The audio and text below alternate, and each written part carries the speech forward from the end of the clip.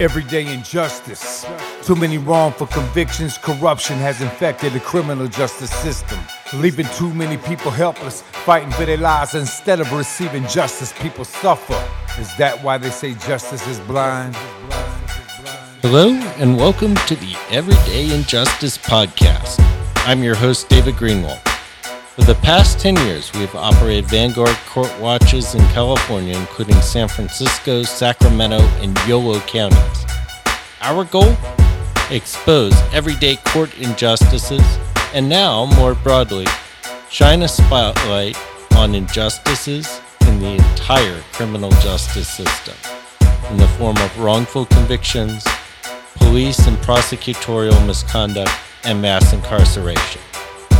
This podcast hopes to take it a step further and highlight criminal justice reform on a national level. Everyday injustice. Today on Everyday Injustice, we have two candidates in Alameda County. Pamela Price, who has announced she is running for DA for a second time, and Joanne Walker, a police officer in San Francisco who's running for sheriff in Alameda County. So welcome to the show, both of you. Thank you for having us. So let's start with Joanne, who we haven't had on the show previously. Tell us a little bit about your background and why you're running. Well, I am, my name is Joanne Walker. I am a 25-year veteran with the San Francisco Police Department.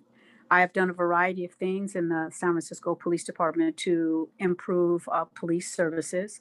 And the reason why I am running is because of three main things: police accountability, the second is police reform, and the third is working with the community so that the community we can build trust. Law enforcement can build trust with the community so that we can complete the tasks that are expected and needed from law enforcement in Alameda County. And Pamela, why don't you tell us a little bit about your background and why you're running for a second time? Sure. I'm running because I'm a drum major for justice. I've been a civil rights attorney for 30 years and have both represented law enforcement and sued law enforcement, have held people accountable. And the kinds of racial disparities and inequities that I see and have personally experienced in the Alameda County criminal justice system, I decided that it was important for someone with my background, my experience, my training to step up and try to make a change. We all need to be the change that we want to see in the world. And we say that, and sometimes we get the opportunity to actually do that. And so for me, this was that opportunity. When I ran in 2018, it was the first time in 53 years that anyone had run for district attorney. And we need a change. Our criminal justice system in Alameda County is basically a throwback to the 1940s. And so now it's a time for change. And I know that the people of Alameda County are ready for that. So I'm in it to win it again. So I know you told me that DA O'Malley might not run. Do we know anything more about that? No, she's not saying yay or nay. And what about Sheriff Ahern? He's not saying yay or nay either. It's hard when people have been entrenched and have had the kind of power that they've had for many, many decades. It's hard for them to certainly to accept change or even more significantly to move aside and let others take the opportunity to bring a change. That's difficult. Now, I know Joanne mentioned some issues. What issues are you running on this time? Myself? Yeah. Oh, okay. Well, yeah, I have a 10-point platform, which is in many ways is entirely consistent with our prior platform. I'm very motivated to address gun violence throughout the county. It's really about also making sure that there's no more double standard in the county. We want equal justice for everyone. And as a civil rights lawyer, I understand that my first job is to serve as a minister of justice for this community. We need to create opportunities for institutional opportunities for reentry and returning citizens. We need to address the excessive sentences. The laws have changed, as you know, in Sacramento. It's been a sea change in how we are expected to administer justice. And so I'm committed to that change and looking forward to bringing the new laws into effect and interpreting them in a way that they're intended to reflect the progressive spirit of Alameda County. So this is the time to do that.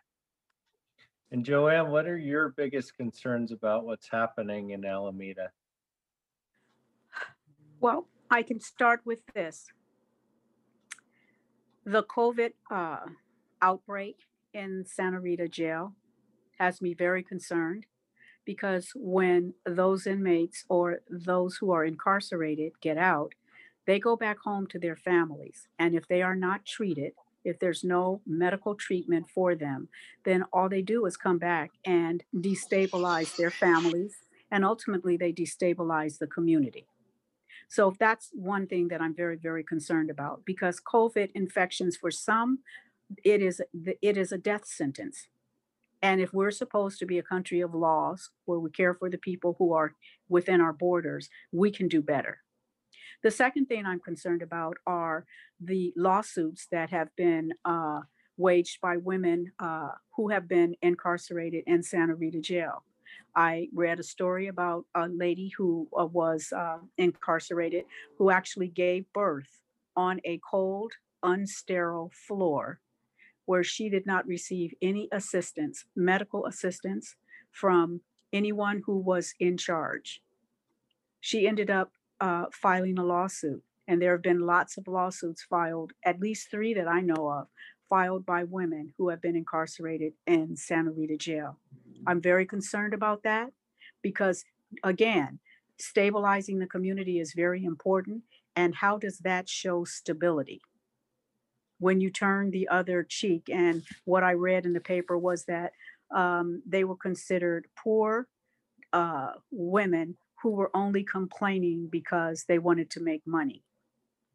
I don't know any woman in her right mind who would want to give birth on an unsterile floor without any kind of medical assistance, no type of medication if she needed it, and nothing to help her newborn child. That's not humane. And I don't think that when she was incarcerated, that she went into the jail thinking that this was okay. So those 2 things really matter to me. And really, if you look at it, if those issues had been addressed, then there wouldn't have been a need to pay out high awards because someone failed to do their job. So I would like to correct that. There are other things that I would like to correct. But the last one, that's a real big one, is the balancing the budget. What is the money spent for? I'm reading things that tell me that more money is spent for that jail at this particular time, and there's supposedly less prisoners there. So without the transparency of what's going on and what the money is being spent for, it's very difficult to make an assessment on how we can change things for the better. So you can't do it from the outside. You have to do it from the inside. I just think that we can do better. And a lot of people who are very concerned about what's happening in Alameda County, such as the relationship between ICE and the immigrants. What is actually going on with that? Is there a change that needs to take place there? It sounds like it from what I've read, but the only way to know for sure is to run for the office, to win the office, and to go in there and do the right thing by balancing those books and finding out where the money is going and how can we make it better. So you brought up Santa Rita, and we've spent a lot of time with my organization covering COVID cases out of Santa Rita. We also had Public Defender Brendan Woods on here, and he called Santa Rita a monster. And I'm kind of curious, as to what you guys both hope to do in terms of reducing the number of people at the jail, because that seems to be a big problem, not only with respect to COVID, but in terms of mass incarceration. We can start with you, Joanne. Well, if first of all, the model of policing has got to change. That's first and foremost. And Pamela has already alluded to the lengthy sentences that people are given. We need to take a look at that. I don't think that people really believe in their heart of hearts that a population that makes up less than 13% of Oakland should be incarcerated in Santa Rita and make up 84% of the people who are there. Something is wrong, and we have to make some changes. So, starting with young people, the teenagers, we need to get in there and we need to intervene. Intervene in the sense that, okay, we know young people make mistakes. We know that they don't always make the right judgment when it's time to do certain things. We need to get them when they're young and start redirecting them to organizations and community assistance that will help them to see the world a bit differently and see themselves in it a bit differently. Instead of punishing them for everything that they do, what we need to do is redirect them so that they can start thinking differently about the way they fit in the world. So if everybody tells them that they're bad people, then what is the incentive for them to go on and to be better people? And an example that I have about that is when I was in high school, my counselor told my parents, there's no need for you to try to send this girl to college because she'll end up working a blue collar job. And at best, she'll probably be a prostitute because she is not college material.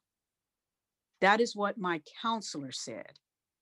So if I got it then, all those years ago, I am saying to you that these kids are getting negative thoughts about who they are and what they can possibly give to the world. And it's not just by their peers, it's by adults as well. So there has to be a reorganization about and a rethinking of the way we are going to deal with our young people. I also read something that happened in 1995 where they said African Americans were super predators. That was targeting our young people. How dare you? You don't have the authority to do that. So everyone, I know for a fact, being a law enforcement officer who goes into everyone's home, I know that things happen and that kids need assistance.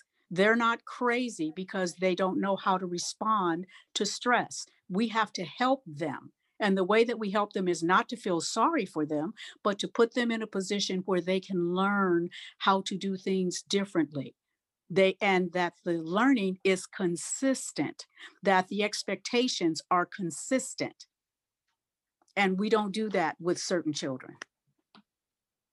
We have to give them a chance. If you believe that the future, the young people are going to make this world a better place, then we've got to roll up our sleeves and be a part of that process. And being a part of the process does not include sending them to prison for 45 or 50 years, having them come out at 65 and most of their life is over. Now they're infected, they have cancer or a host of other mental illnesses, and they can't really become the person that they really could have become had they never had that experience. Pamela, your thoughts? Sure. I mean, I'll start where Joanne is. 86% of all felony arrests in Alameda County are Black or brown children. And Black and brown children are less than 13% of the population in Alameda County. And so as district attorney, my responsibility will be to determine where are these arrests being made, who is perpetuating this kind of racial disparity, and how do we stop it?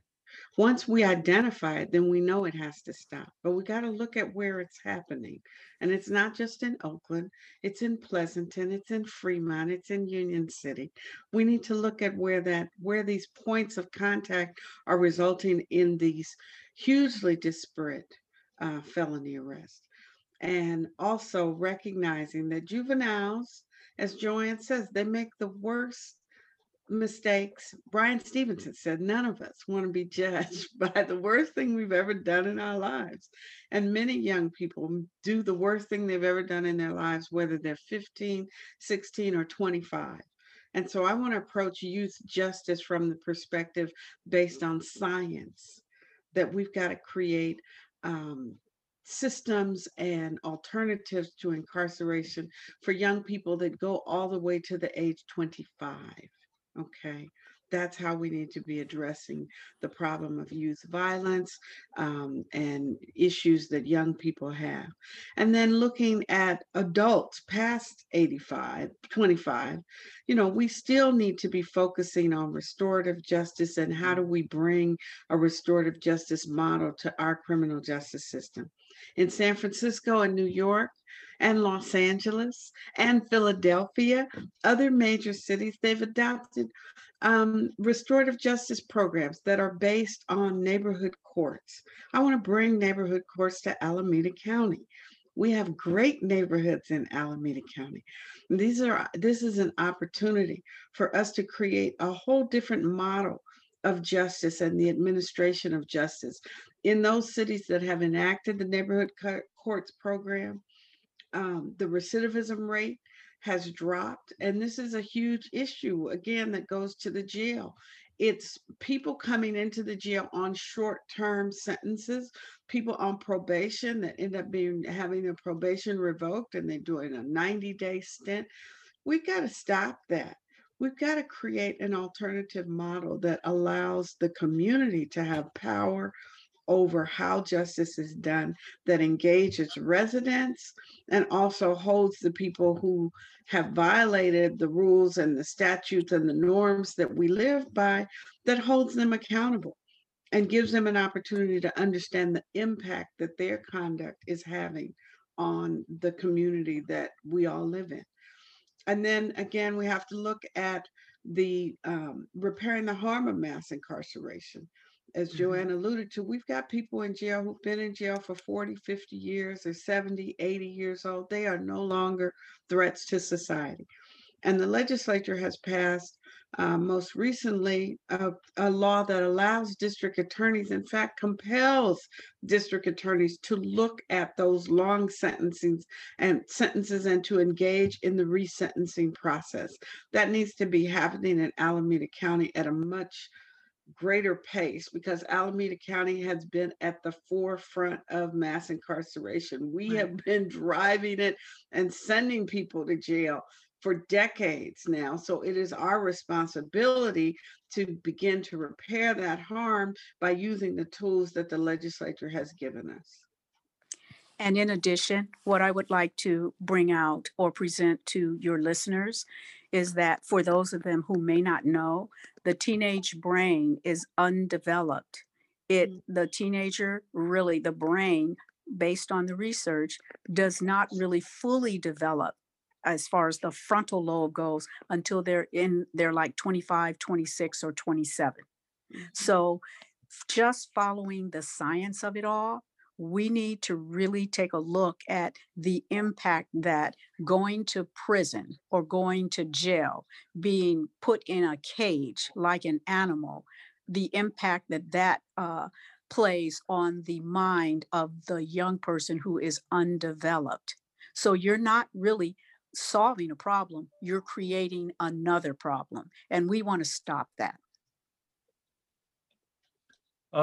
So I'm curious because I've covered courts in San Francisco, and I'm aware of things like the texting scandal and some other things. Joanne, what's your reaction to that in your department, and have you tried to fight that kind of culture? Start there. Am I trying to fight which type of culture? the culture that led to things like the texting scandal and things like that? Well, teaching at the academy gave me an opportunity to present a new picture. So I taught hate crimes, I taught cultural competency. I also taught the recruits, gave them information on what they needed to do when they are put in a situation where they're dealing with someone who is in a crisis or someone who is suffering from a mental illness.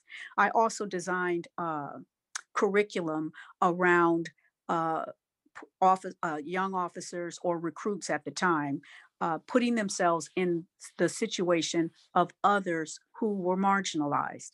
A lot of them didn't appreciate the assignment initially, but then once they became officers and they could see that they're dealing with a whole variety of people who come from various walks of life, who have had experiences that are greater or different than theirs, they got a chance to see that, you know what, that research about the very first women who came into law enforcement was important.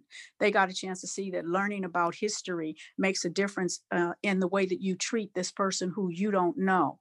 They got a chance to see that some places where they grew up, they were very fortunate, but other people didn't have that fortune. And as a result of that, the way that person looks at the world may be very different from the way that you look at the world. So you don't have to take those things personally, but in order to be effective in the community that you serve and that you swore to serve, you must know about the people who live there. You must get a greater understanding or develop a greater understanding and respect for what they have gone through so that you can break through that in order to develop the rapport that's necessary to de-escalate situations before they get out of hand. So in terms of helping to change that culture, that was the way that I chose to go about doing it. And I was at the academy for 7 years and continued to work at in terms of volunteering for crisis support or suicide prevention. Have done that for 7 years. So everything that I've done has been to open the model up so that people can begin to ask those questions. Do I feel that my culture is better than someone else's culture? If I do, how does that impact the way I'm able to communicate with that individual? So it really is about self-respect first and the respect of other people. Do you think things have improved there? I think that we have different guidelines now that help us stay focused on the things that are important. And I want to say, because of those guidelines, people know that if they do not follow those guidelines, that there is a consequence that you suffer. So in terms of the guidelines, I'm going to say, yes, that has improved because the new administration is serious and they are being very consistent about the delivery and about the expectation. And what's your understanding of the Alameda Sheriff's Department? What's the culture like there? Are there enough deputies of color? What I want to say is, based on what I've read so far, it looks like training is definitely needed, supervision is needed, and there has to be some consistency in terms of the policies and the procedures that they are supposed to follow. So until I learn more, I'm going to leave that as my statement about it. And Pamela, what are your thoughts on the current DA's office in Alameda? Does it reflect the diversity of the community or not? It definitely does not reflect the diversity of Alameda County, and it doesn't reflect the values of Alameda County. We have a district attorney that insists on prosecuting the death penalty when Alameda County voters have consistently voted against the death penalty. We have a district attorney that advocated against Proposition 47 and Proposition 57 when Alameda County voters overwhelmingly voted in favor of those criminal justice reform measures. We have a district attorney that's not sure whether or not it's appropriate to take money from law enforcement unions while you're investigating law enforcement. That's our community understands the conflict of interest and the lack of police accountability. that is all over this county, whether you're in Pleasanton or San Leandro or Hayward or Oakland or Berkeley, across the county, there are incidents where police have engaged in unnecessary, excessive, and deadly force. And our district attorney's office is one of, out of the whole Bay Area and many surrounding counties, we don't have, as a policy, she doesn't investigate officer in custody deaths unless there's a gun involved or a shooting. And that is different from Santa Clara County and Contra Costa County, San Francisco County. Our conviction integrity unit does not look at situations vigorously where the Court of Appeal has overturned a conviction and said that the person was wrongfully convicted. That's not enough. A court decision saying that a conviction was wrongfully obtained is not good enough to trigger an investigation by the current administration's conviction integrity unit. So there are so many things that need to be changed in the administration of justice by the Alameda County District Attorneys. Lest I forget, our district attorney does not support abolishing mail money bond. She continues to insist that we have to have bail money as the basis on which people are released. And so that is at the heart of the inequities in our criminal justice system in Alameda County. And so there are so many things that we need to do to address the inequities and get rid of them, and to bring about fair and equal justice for everyone who lives here. So let me ask both of you this question. If elected, what would you guys do about officer-involved shootings? Well, I'll take it first since that's my job as a district attorney.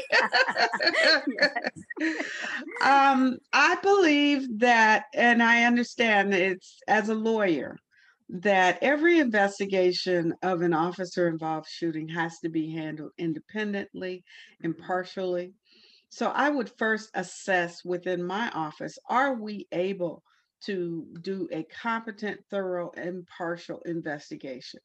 And we might not be able to. The DA's office has long been a safe harbor for police officers.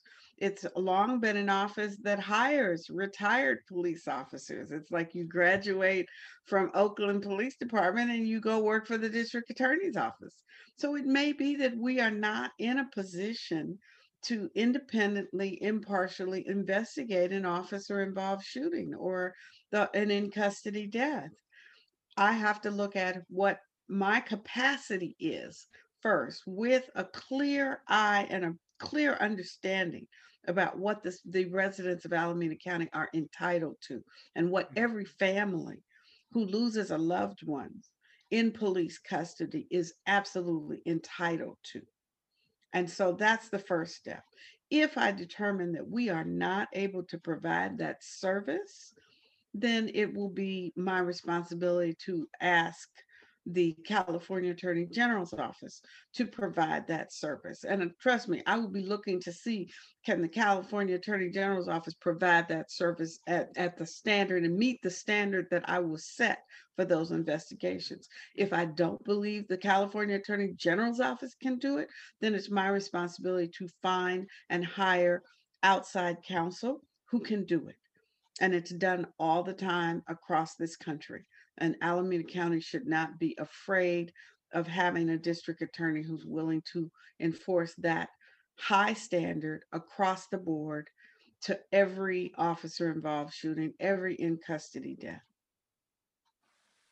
And to add to that, what I would like to say is, if there is a conflict of interest, immediately we need to bump that investigation up to the next appropriate authority. So if it is not in Alameda County, if it has to go to the FBI, then we need to be the first ones to say, we need to take this to the FBI and let them handle this in the spirit of transparency and fairness for everyone. Very good. All right. What was I gonna ask? My mind goes blank. All right, good job. It's Friday. It's Friday. All right. Well, in addition to police reform, you had mentioned bail reform. There's been a push across the state. There was SB 10 that ended up being repealed. Part of the reason why it lost at the polls is that the reform community was really split. There were some people, some groups, and some people that thought that simply replacing bail by an assessment was no better.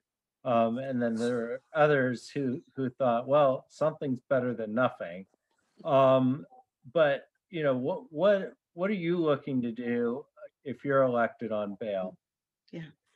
I mean, I am definitely looking to abolish money bail because it is fundamentally unfair. And we know that it is used, often weaponized by district attorneys to coerce plea bargains, to deprive people of their right to a jury trial. And that it is often used, unfortunately, to undermine the presumption of innocence. If you're presumed innocent, but you don't have the money to get out of jail to post bail, well, you might as well pay the plea. You might as well be guilty because you're going to do the time. And so we do have to attack money bail straight on, but we got to be clear about that. We cannot adopt a system that is founded as much and infected as much with racial disparities the way the algorithm was that was proposed by the state legislature. That was not a good remedy. And it would have, I share the belief that it would have caused more harm perhaps than good, because then people absolutely would have no way to get out. As much as I am aware that having money bail preys not only on the person who is incarcerated, but the families that are often asked to pony up this money, go raise the money, mortgage the house to get Johnny out of jail. And it's crazy. The people who can least afford it are the ones who are most victimized by our criminal justice system.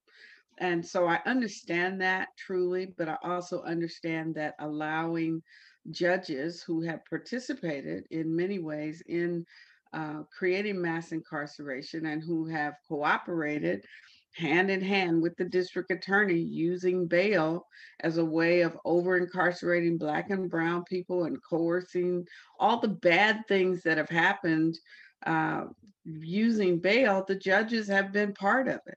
And so I'm very concerned that we must have very clear standards before we entrust our judiciary to actually save us from mass incarceration. That's a fallacy. So we've got to be clear about that. The DA has tremendous influence over how the judiciary interprets the statutes. And I have been in Alameda County courthouse in 2020, pre-COVID, right on the edge of COVID, where we watched a judge under the pressure and influence of the district attorney set a completely unreasonable bail. And they will do that. As long as the district attorney is able to pressure judges, judges will engage in unreasonable and unfair behavior. And so that has to stop. And then a big issue that's really come up in the last few months has been kind of the concern over rising murder rates. I don't know what it's happening locally, but I know kind of across the country, we've seen much higher murder rates than we've seen in the last decade, high shooting rates. What's your reaction to that? So to the extent that there is higher shooting rates and higher murder rates, it's a reflection of the stress and the trauma that all of society is under. It's a reflection of our failure to create systems that support families, that support communities, that are based on restorative justice. We don't actively push dispute resolution. So as an overall, the society has failed the community in many ways. Our institutions have. We spend billions of dollars on incarceration and a pittance of that on reentry services, on community Education. services, on our education system. And or when I was a kid, you could walk the streets safely, you could go to after school programs. We're not investing in our communities, and so as a result, it's not surprising that there's a breakdown of the ability of people to resolve conflicts, and everybody's under stress. But that is not something that can be laid at the floor of the criminal justice system, other than we've spent too much money on the criminal justice system trying to lock our way out of these problems and not really, investing in solutions and resources for everyday people. And so that's where I think we have to go. I know that's what we have to do. And let me add this, that you cannot arrest your way out of every situation that comes up dealing with humans. You cannot. So if we just take that statement and then ask ourselves, what can we do differently? We would have a different outcome, because our attitude and our approach would be based on something that's different. And the point that I'm making is, do we want everyone locked up in prison? How is that going to help America? How is that going to keep neighborhoods safe? So when I hear people say things like, well, what about the higher murder rate and the killings and the violence? That's looking at it from one perspective. There's so many other things that are interwoven in a person's decision to do whatever they do. I'm not saying it's right. I am saying that we need to provide, as an institution, as those people who are governing the communities, we have to look around and say, this is not working. How can I govern differently? If you never ask the question, then you're never looking for a solution that lends itself to something different than what you see. This is archaic, and we need to stop it. And then, sorry, did I interrupt there? No, go right ahead. Okay. One of the things I've been watching this year, of course, George Gascon got elected down in LA County and has had a huge amount of pushback, especially from the deputy DAs. And then across the bay, Chesa Boudin has had a lot of pushback this year. Are you concerned? I guess this is mainly for Pamela, although Joanne, feel free to jump in as well. Are you concerned that there's a backlash against kind of these reform efforts? I'm not concerned. I'm aware, and it's not anything new. Before Chesa was elected in San Francisco, the San Francisco Police Officers Association was doing everything it could to undermine him. And probably 90% of the pushback that he's experiencing is coming from the police union. In Los Angeles, I'm aware of the challenges that the deputies are giving Gascon. And, they are used to incarcerating people. That has been their mission. One of the people who inspired me was a young man named Adam Foss out of the Boston District Attorney's Office. And Adam Foss talked about his mission was, and what he wanted to see was, he wanted us to hire prosecutors who want to change lives and not destroy them. Because we have lived in a culture and a system of prosecutors who want to destroy lives. And Alameda County, unfortunately, is part of that culture. It has been about how many people can I convict? And to San Francisco, Chesa has had the benefit of George Gascon's tenure there now. So he is putting together an amazing team of deputy district attorneys who are fully supportive of the initiatives that he is taking and making there. Gascon is coming into an extremely hostile situation where the deputies are used to using bail as a way to intimidate and incarcerate people and coerce convictions, where there's been, LA has a terrible history of unfair, wrongful convictions and police misconduct from, the I mean, just scandal after scandal after scandal. And those deputies who are attacking Gascon, they've been part of that system. So, yeah, change brings a backlash. In this season of having celebrated the legacy and the birthday of Dr. Martin Luther King Jr., he faced tremendous backlash as he tried to push people forward. And as a civil rights lawyer, I've had people often say to me, well, your client, she's the only one who complains. She's the only one who's raising these issues and causing these problems. And I just look at them and I say, you know what? Black people sat at the back of the bus for decades until one woman, Rosa Parks, said, I'm not giving up my seat. And because one person said, this is wrong, and I'm not going to do it. Now, she was part of a community and certainly a member, a proud officer of the local NAACP, but it was the day that she said, enough is enough is enough. I am not going to stand for this. And because of her courage and the courage of that community, we all live in a different society. We live in a Martin Luther King democracy. But trust me, it was not won easily. Dr. King's house was bombed. Black people had to leave Birmingham, Alabama. Rosa Parks had to leave town.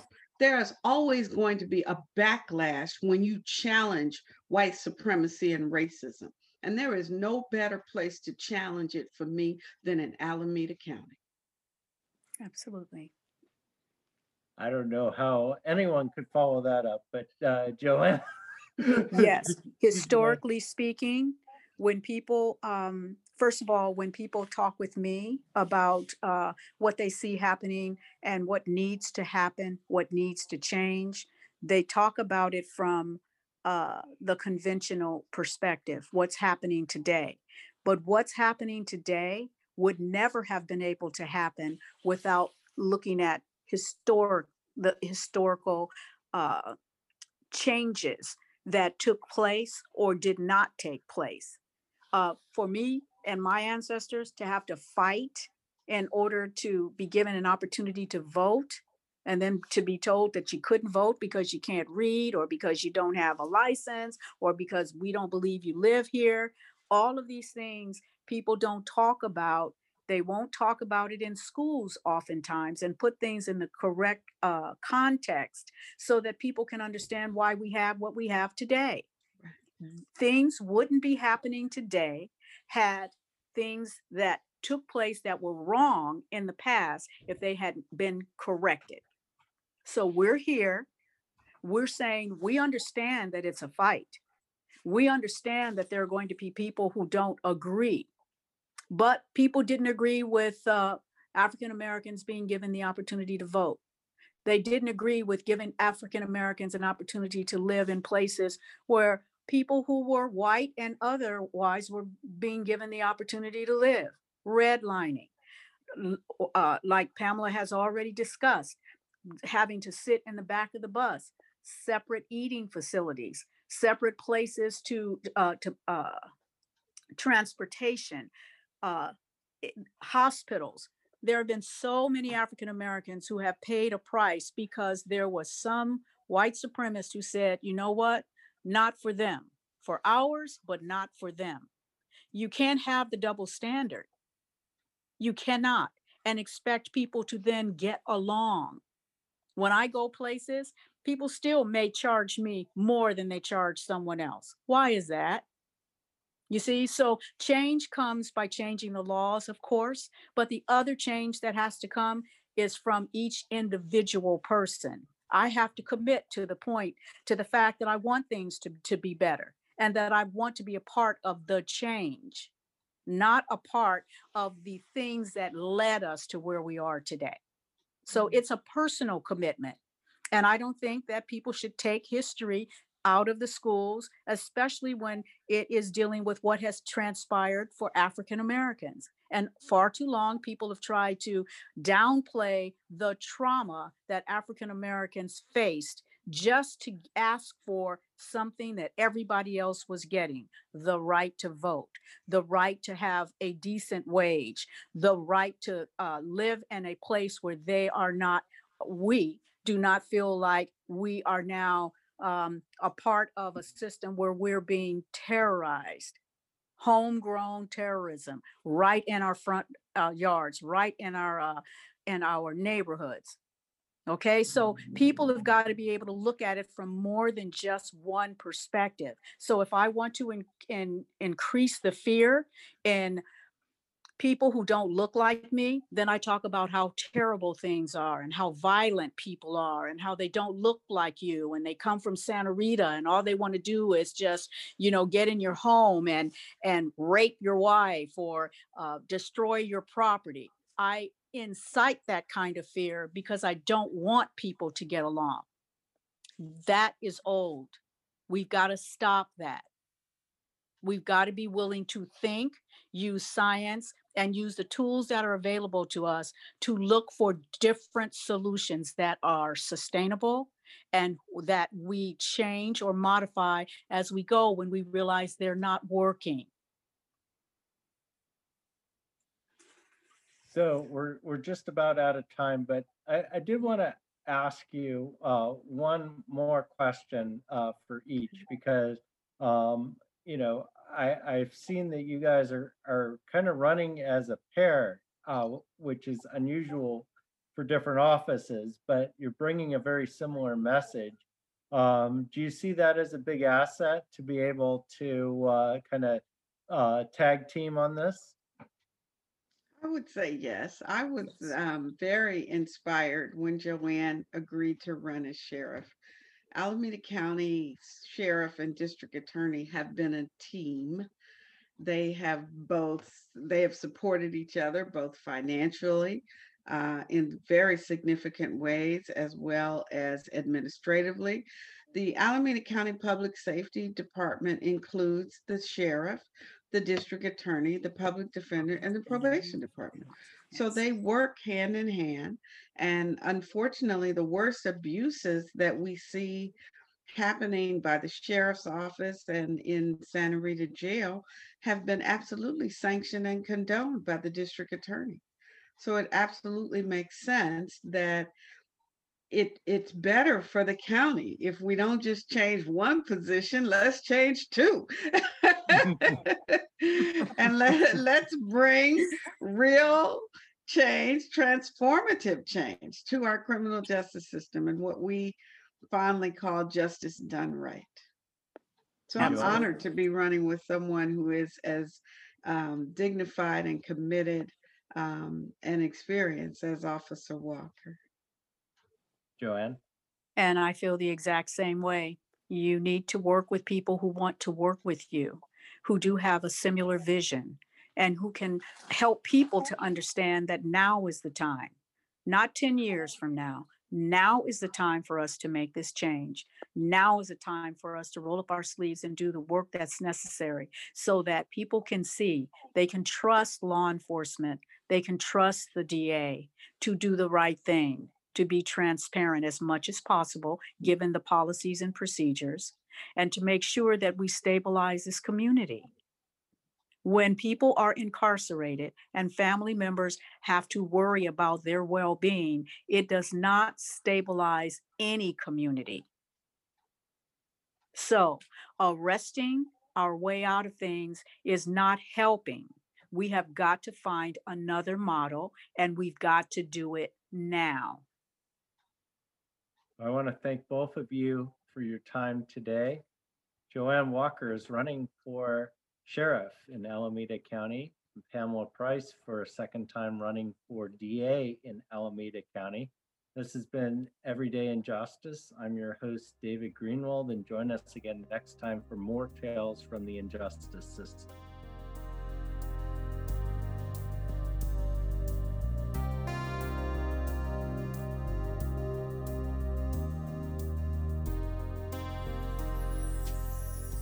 Thank you to George Powell and Norman Mousequake Barrett for the use of our opening, Everyday Injustice. You can see more of George's music at www.justiceforgeorgepowell.com. That's Justice for George Powell, all one word, .com.